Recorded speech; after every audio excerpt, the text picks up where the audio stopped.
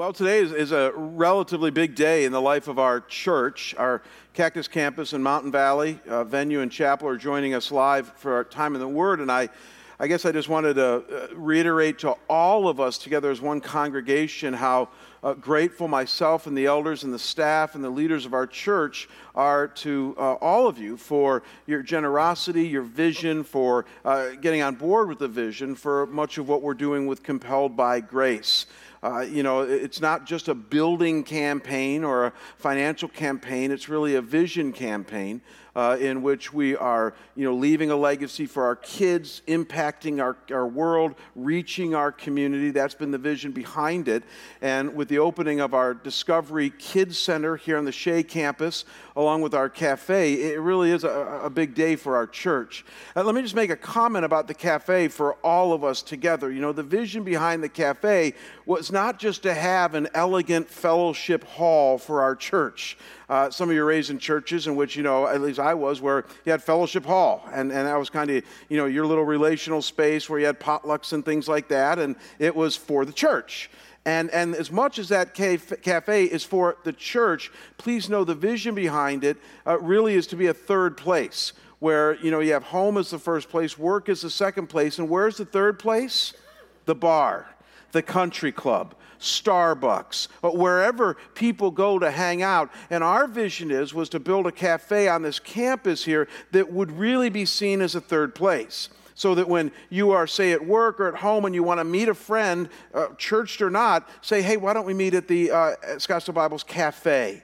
I'm telling you, we've hired a top-notch chef over there named Tanner, a professional barista, and they're using Passport Coffee for those of you who care. And it really is going to rival, I don't say this in a competitive way, just in a good way, and I won't mention names, Peter Jungle, it's going to rival some of the other places around here that I like and that I'm a fan of, but that we can see our cafe as an alternative to for you to reach out to your friends. That has been created as pure relational space.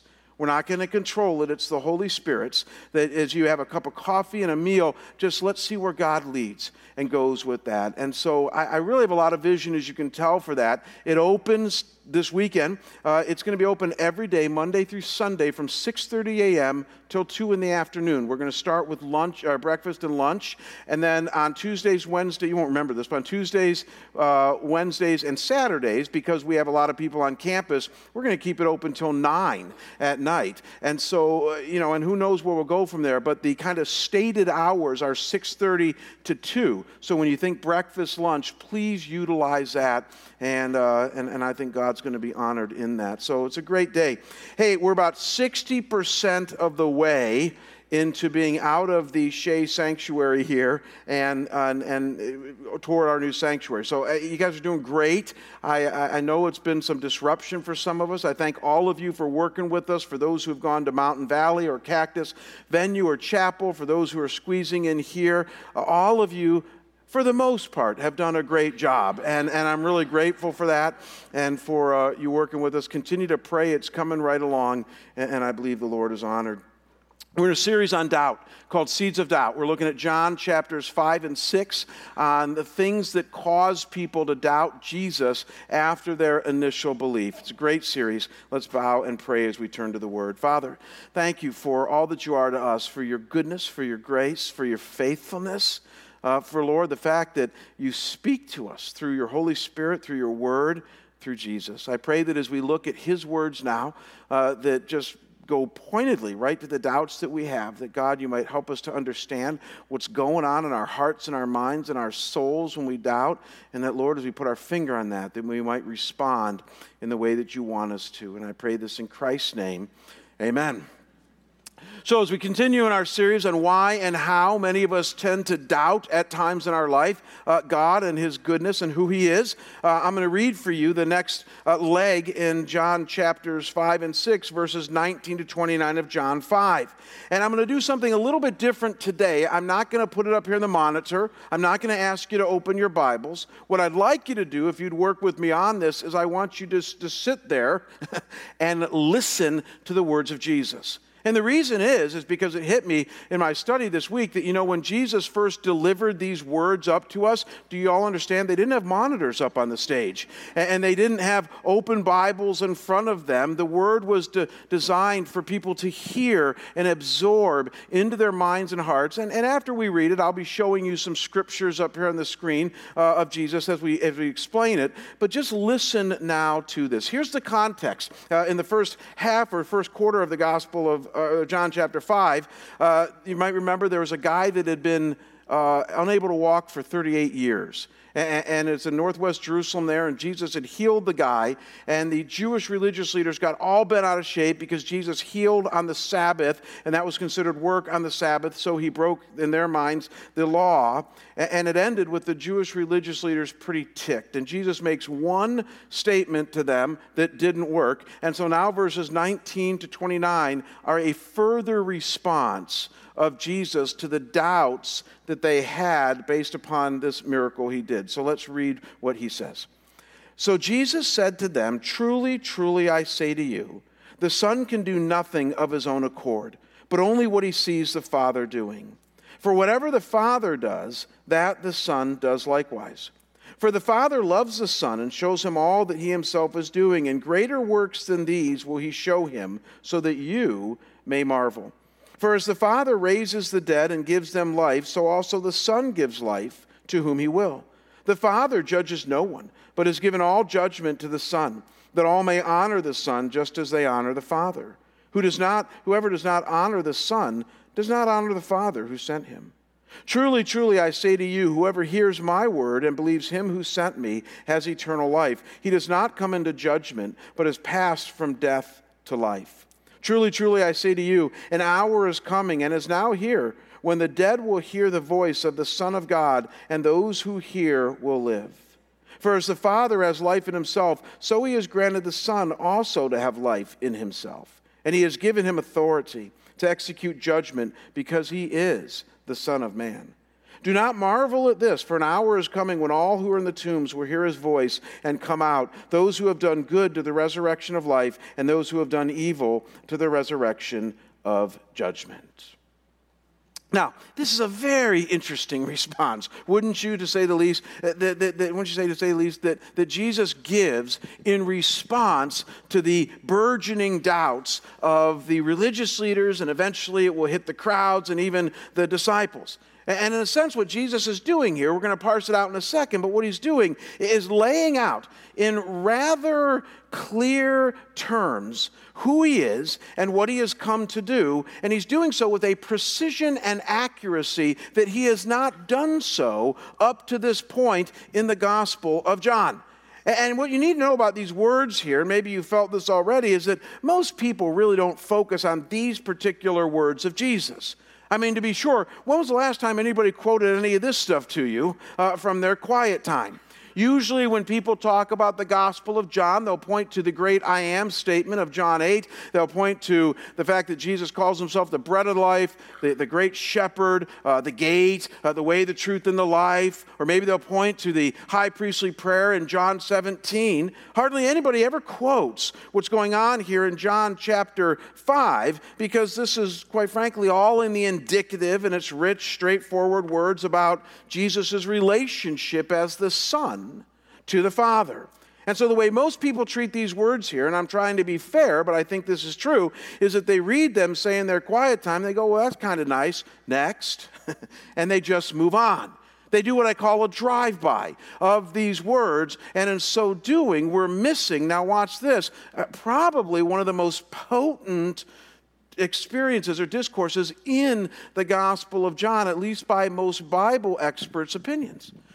J.C. Ryle is one of the greater 19th century Bible preachers, an Anglican over in Britain, and in his writings on John, he says it this way. He says, "Nowhere else in the Gospels do we find our Lord making such a formal, systematic, orderly, regular statement of his own unity with the Father, his divine commission and authority, and the proofs of his messiahship as we find in this discourse." Kind of makes you want to understand what Jesus is saying here, doesn't it?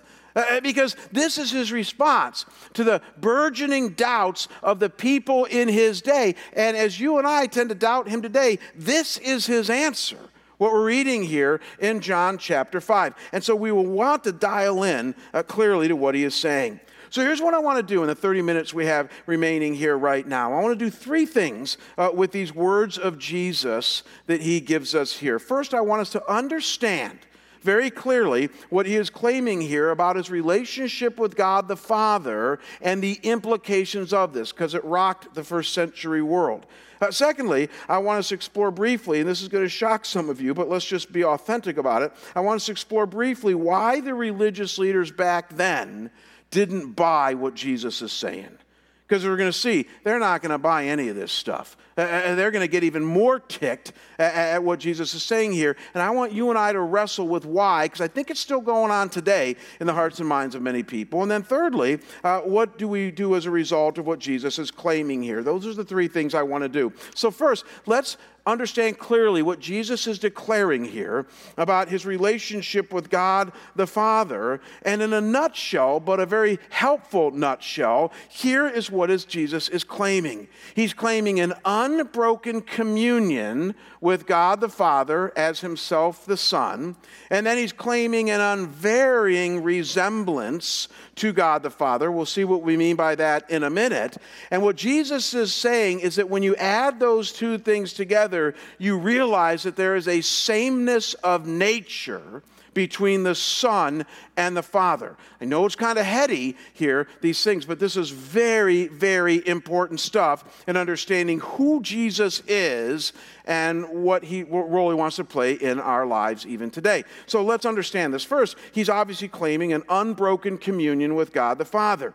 When you look closely at these words of Jesus that we read earlier, one of the first things that Jesus makes clear is that he has an unusual, uninterrupted, let's call it unbroken, communion or intimacy with the Father. Look at verse 19a. It says, "So Jesus said to them, 'Truly, truly, I say to you, the Son can do nothing of his own accord, but only what he sees the Father doing.'" You know what I find interesting about these words is that if tomorrow morning somebody asked you about your relationship with God, would you describe it this way? I don't think so. I don't think most of us would say, well, you know what, I can only do what I see the Father doing. And that's an unusual way to describe your relationship with God. Then look at verse 20. Jesus says, "For the Father loves the Son and shows him all that he himself is doing." I mean, again, it's an unusual way to describe your relationship with God the Father. I mean, Jesus is suggesting here in these opening words is that he constantly sees the Father, his character, his attributes, his power, his goodness, and he's constantly in touch with the love of the Father. It's the Greek word phileo here. Usually the Greek word agape is used. Phileo means more of a friendship, intimate type of love. This is the only time that Jesus actually refers to him and the Father having a phileo type of love. And so there's a constant communion that Jesus is describing here. Let's face it, the type of communion that goes way beyond what most of us would ever claim about our relationship with God. That's what Jesus is saying. Now, when you think about it, and I'm trying to think about it from the vantage point of the religious leaders and the crowds in Jesus' day, this and this alone might not be something that would cause a stir. I mean, there are great world religion leaders that claim to be very close to God. The Dalai Lama, Gandhi, people like that. And so one could maybe argue that Jesus is just putting himself up with them. But not so fast, because he goes on, he's just ramping up now, to take this thought even further when he talks about an unvarying resemblance to God the Father. I actually stole this phrase. I got to tell you that right now. I borrowed it from a 4th century archbishop of Constantinople by the name of John Chrysostom. And Chrysostom argues in his understanding of John 5 here that what Jesus is getting at is an unvarying resemblance to the Father that's going to have huge implications on who he's trying to tell us he is. Let me show you. In verse 19b, Jesus says, "For whatever the Father does, that the Son does likewise." There's a resemblance there. And then look at verse 21. Jesus says, "For as the Father raises the dead and gives them life, so also the Son gives life to whom he will. Feel it, guys. It's changing right now for the religious leaders of Jesus' day. I mean, it's one thing to claim an unbroken communion with God, but now he's saying, hey, the Father gives life, and he raises people from the dead. So does the Son. Whoa. And then if that were not enough, look at verse 22. Jesus says, for the Father judges no one, but has given all judgment to the Son. Again, these were religious leaders that Jesus was talking to here. They knew the Old Testament. In the Old Testament, let me ask you, who is it that was the only one to judge the nation Israel? Let's say that a bit louder, because our kids would know that in Sunday school. It is God, Yahweh, Jehovah. And what Jesus is saying here is that, God is the one who judges, but he's handed the football off to me. Why? Because I have a resemblance to God the Father. And then look at this one too. This had to blow them away. That all may honor the Son, just as they honor the Father. So add this all up, guys. When it comes to what the Father does, his actions on earth and in heaven, and the power that he has over death and life, and then all the judgment that he's executed throughout the Old Testament, and even the honor that is due him as God, Jesus says the Son fully resembles. That's what Jesus is claiming here. And what you need to know is that this isn't going to be lost on the religious leaders. These guys are seminary educated. And they're going to say, sounds like you're equating yourself with God, you lunatic. And that's exactly what Jesus is getting at. Because this unbroken communion that's built upon an unvarying resemblance leads now, guys, to the sameness of nature. Look at verse 26. This is the mountaintop of his teaching here. He says, for as the Father has life in himself, so has he granted the Son also to have, say it with me, life in himself. That is a key phrase. Well, what do you think it means when it says that God, the Father, has life in himself? Anybody know? It simply means he's the uncreated one, right? I mean, you and I are dependent on things for life. Do you know that? You're dependent upon initial procreation and then birth and now daily sustenance, outside of which you will not have life. You're a dependent entity. God is not dependent. He has life in himself. He is uncreated, and he's not dependent on anything or anyone for life. That's what that phrase means. And Jesus says, I have life in myself. If there was any confusion in their minds back then about what Jesus was claiming, this unbroken communion, this unvarying resemblance, when he got to the sameness of nature, they got it. The New Testament writers would fully get it. Paul the Apostle would go on to say, decades later, in writing about Jesus in Philippians 2:6, he would say, who, being in the very nature God. Because that's what Jesus is claiming here. He's claiming to be God come in the flesh. And so maybe now you can see, as we track through the Gospel of John, and we're going to apply it to our own lives here in a minute, why these are game-changing words for anyone who might want to know more about God and the spiritual life. I mean, we're less than a quarter of the way through the Gospel of John. We're only, I estimate, about 5% into Jesus' words in the Gospel of John. And already he's dropping the bomb. Already Jesus is saying, this is who I am. If you doubt God, you're doubting me. If you dishonor the Father, you're dishonoring me. If you don't fear his judgment, you're not fearing my judgment. And as we're going to see in a minute, he's even going to claim, and if you don't believe in me, you don't believe in God. Again, this unbroken communion, this unvarying resemblance that unveils the sameness of nature was a bold claim, to say the least. It's huge. And it forever turned the corner for how people thought about God from the first century on. Why is Jesus so central to any life-giving spirituality? Why have Christians for 2,000 years worshiped him as God? It's not complicated, because he is. Why is it that Christians have persistently and yet lovingly maintained that Jesus is the sole pathway to God? Because he is. And yet don't shoot the messenger. It's not like a bunch of people sat around 2,000 years ago and decided to make this stuff up. No, they just recorded in history what the incarnate Son of God said when he came to this earth. And though centuries later, theologians would form this into the doctrine of the Trinity, in which we see one God in three persons, Father, Son, and Holy Spirit, they didn't even necessarily need to do that, because Jesus was making it very clear from the first day on here who he is and how he is the gateway to God. And what you need to know is that these words were the words that jump-started the entire engine of people's understanding back then of who Jesus is. And I would submit they can jump-start our understanding today as well. So let's be very clear what Jesus is saying here. Unbroken communion, unvarying resemblance that reveals the sameness of nature. He is God come for you. That's the bomb he's dropping here on us today. Now, here's what I need to wrestle with, however. What I find most interesting about these words here in John 5 is that, as we've already established, these words in the context, and that's important, were given as a response, right, to the initial doubts of the Jewish leaders that would eventually become the doubts of the crowds and even the doubts of the disciples themselves as we make our way into the next chapter. And though these words of Jesus go right to the core of it all, what you need to know is that they were intended to quell any growing doubt and confusion that people had. But here's what's interesting: it didn't work. In fact, it's going to have the opposite effect on the religious leaders. I mean, don't miss that, guys. Jesus heals a guy in the early part of John chapter 5, and the Pharisees and the Sadducees and the scribes, the Jewish religious leaders, get all bent out of shape and say, "You can't heal, it's the Sabbath." And Jesus' response in one sentence that we looked at last week and in 11 sentences here is basically, no, you don't understand. It's me. It's God.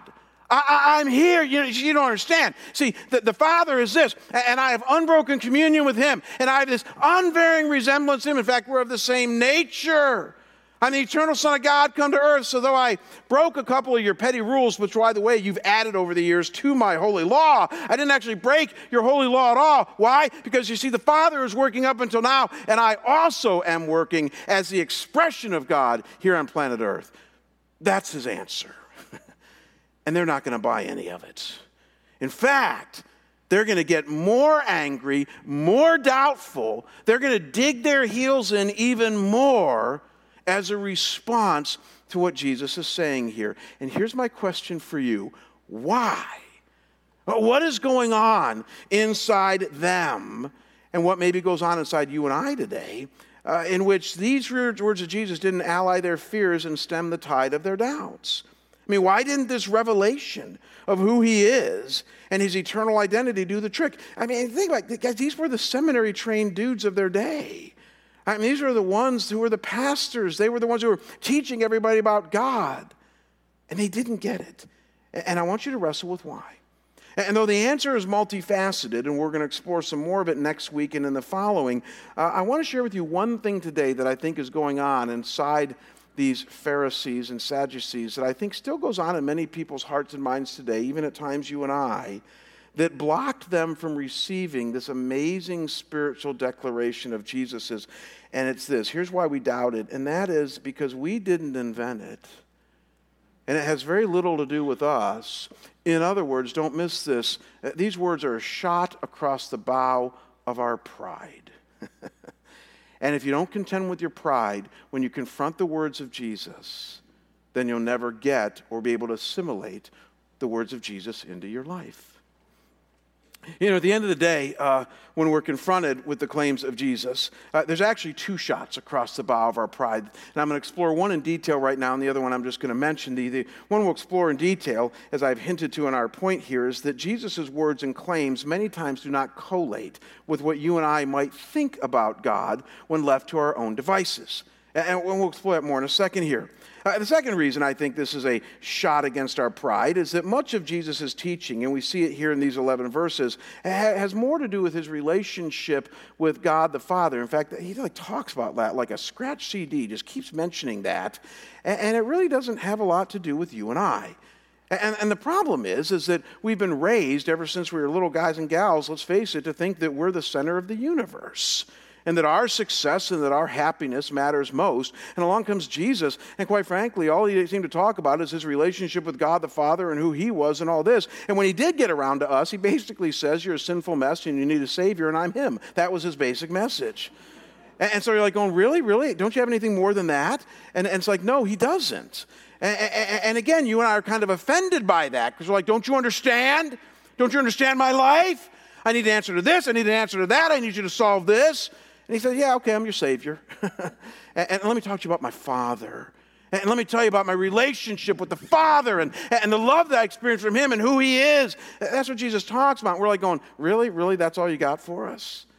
And we're kind of offended by that when we're honest with ourselves.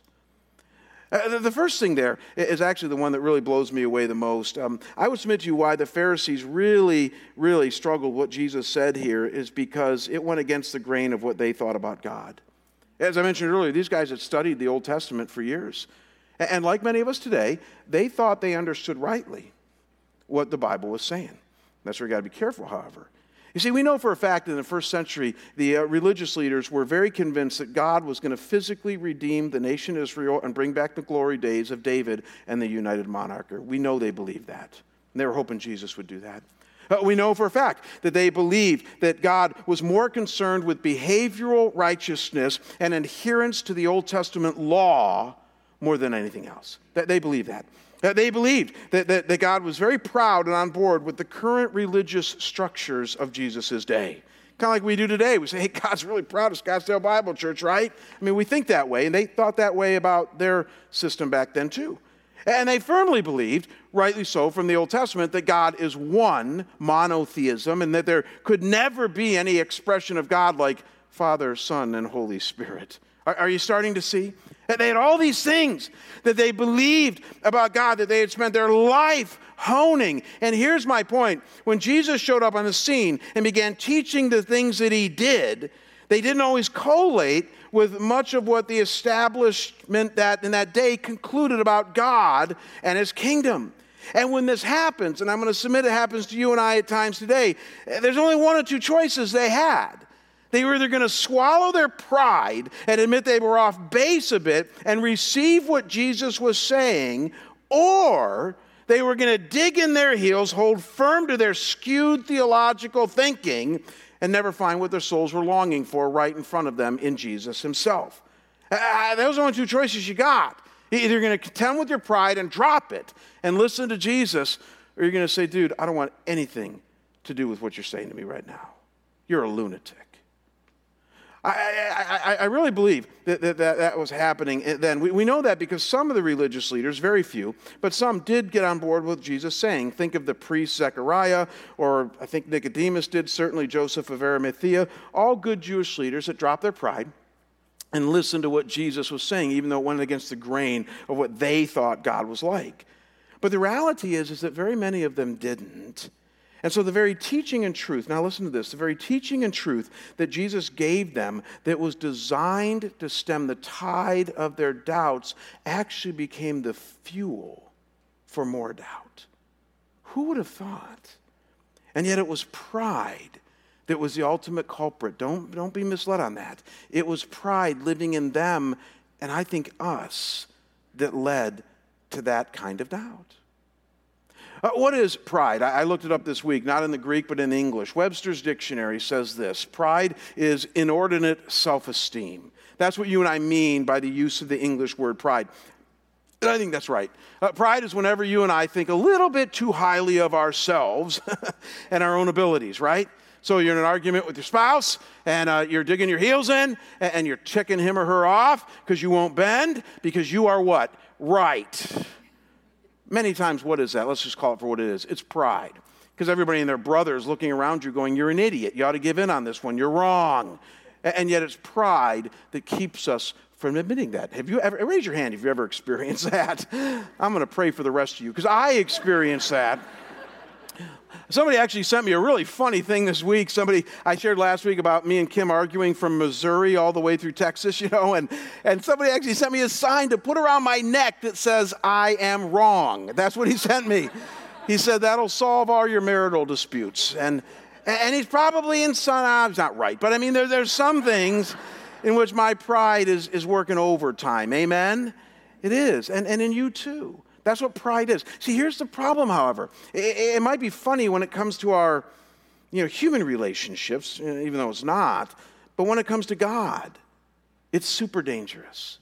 And yet our world today, our world functions on the fuel of pride. We forget. I look at academic institutions, CNN, MSNBC, politicians. We forget that we are finite, fallen, and capable of massive self-deception. And really, one of the great truth claims of God through Christianity is drop that pride, because you're not what you think you are. And I love you, but you're walking around like a proud peacock when in all reality, your thoughts about me, because you've been left to your own devices, are not as accurate as you think they are. And unless you and I are willing to think like that, unless we're willing to drop our guard with God, then I'm telling you, when the words of Jesus confront a prideful personality, sparks fly. That's exactly what was going on in Jesus' day. They were like, there's no way, dude, you're right about God, because I already know him. And what I think is right in my own mind is what is right. You see, I get this. It's been a fun year for me. I don't mind sharing my age. Maybe as I get older, I will mind. But I'm 51 this year, and I've been a Christian for 34 years and a pastor for 25. And I became a Christian when I was 17 years old. So it's kind of a cool year for me. It was the first third of my life, like being clueless about God. And the next 2/3 growing in my relationship with God. That's the only thing I can celebrate that at 51. At 52, the math won't work anymore. But at 51, it's perfect. And I clearly remember before I became a Christian that when somebody would try to talk to me about the words of Jesus, I'd be like, really? Really? You think I'm interested in that? I'm fine, thank you. I understand God. I understand life. In fact, I have no interest in God, but I'm just fine. Leave me alone. And that was the way I thought. Again, it's just pride. I assumed as a self-contained entity who was born as a well-educated American home that I didn't have a need at all for that kind of garbage. But when I was 17, God, through a miraculous group of circumstances, gave me a thirst that I couldn't quench, and many of you know my story, and I started seeking out literally the truth, and when I was confronted with the words of Jesus, they made sense to me. But there was some humility in that. There was some admitting that I didn't know what I thought I knew. Now here's where it really gets thick, however. You would think that now that's the end of the story, right? You would think that as somebody who then became a follower of Jesus for the last 34 years, that would never happen again, right? You would think that as somebody who's now reading this book every day and hopefully has a humble heart, that everything he would read and everything that came from Jesus, I'd go, oh, that's great, that's awesome, that makes sense, I get it. But not always so. And this is why what we're looking at today when it comes to our own doubts is so important, because I can tell you, and I'm not going to give you examples because I just don't want to, but the reality is that there are times that even now, after 34 years, I'm reading the Bible, and I'm reading the words of Jesus or the apostles, and I sit there and go, really? Really? Really? That doesn't make sense. I don't know if I like that. That seems kind of harsh. Or that doesn't even make sense to my mind. Theologians say, well, it's super rational. What does that mean? It's a fancy way of saying that it doesn't make sense to me and you want me to accept it anyways. And that's exactly true. See, there's times even now, and let's just be honest in the house of God, that you read the Bible, you read the words of Jesus, and you don't like them. Can you relate to that sometimes? I do. I read what he says about marriage or ethics or morality. I sit there and go, oh my gosh, really? If your eye causes you to sin, gouge it out. Well, that's obviously a word picture he's using there. He doesn't really mean gouge it out. Well, I don't know. He said gouge it out. I go, really? Couldn't you have thought of a better way of saying it than that? Because that's hard to preach. I'm like going, really? And anybody who puts his hand to the plow and looks back at all is not fit to follow. Really? Really? Really? Even if I take a peek, I'm not fit to follow you? These are tough things that Jesus says. And we soften them and we water them down. Worse yet, tell me if this isn't true, we pick and choose what we want to believe, right? We do. We honestly, many Christians today, and it drives me bonkers, but I do it too, we almost treat the New Testament like a big grand buffet. We're sitting at the buffet, we're kind of hungry, we're going to take that and take that and take that, but we're leaving all the rest of that stuff. When we go to our seat and we gorge on our meal and we say, I'm not touching, it's just amazing. We pick and choose what we want. The Reformers had a phrase for this. 500 years ago, they said, no, we accept the whole counsel of God. All of it. It's just that, here's my point, if you don't drop your pride, If you think you know more than God, you'll never, ever be able to hear the whole counsel of God. Amen? It's really true. And again, I just think you need to process that for your own life, because I promise you that many times, I'd say almost 50% of the time, when you and I are in doubt mode, we think it's about intellectual things or other things. It's really not. We're usually in doubt. This isn't true. Either one, because we've run into a circumstance in which we feel hurt and that God isn't there for us. And many times that's what's going on there. And other times, it's because we think we might know better and we don't understand what God is up to here, and we're ticked at him.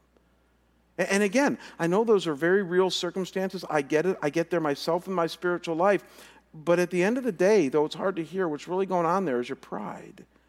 Because you're basically telling God, I know better than you. You're not coming through for me. And you're God. You should be doing that. Mark Twain had a great way of saying this. Let me see if we have this quote here too. Yeah, he said at one point, in the beginning, God made man in his image, and man has been returning the favor ever since. You see, that's what you and I do. God made us in his image, and doggone it, we're going to return that favor, and we're going to make God as we want him to be. The only problem is, and this is not a problem, it's so cool, God has revealed himself to you.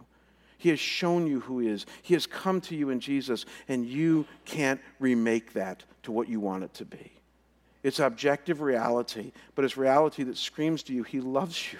He cares for you, but you got to drop your pride, or you'll never receive his word. So what do we do with that?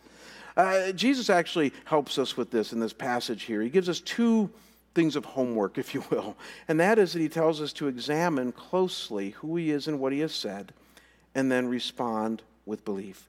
Look at verses 23 and 24. Verse 23 is really powerful. Jesus says that all may honor the Son just as they honor the Father. Whoever does not honor the Son does not honor the Father who sent him. Now let me ask you guys a question. How many times does the word honor appear here? 1, 2, 3, 4 times.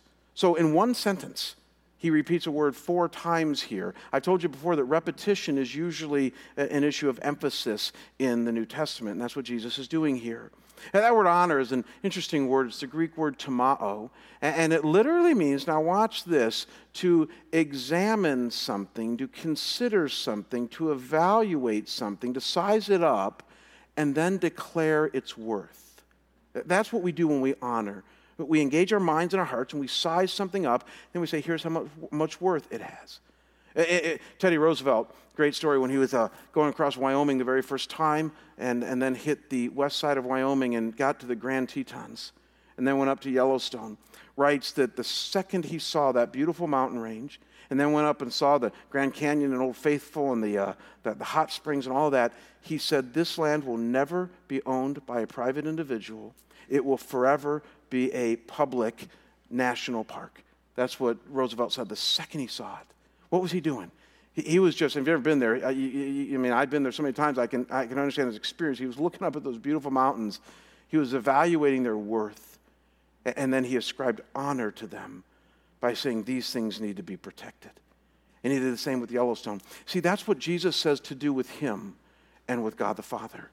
Don't be afraid to evaluate the words of Jesus and look honestly, unbroken communion, unvarying resemblance, the same nature as God the Father.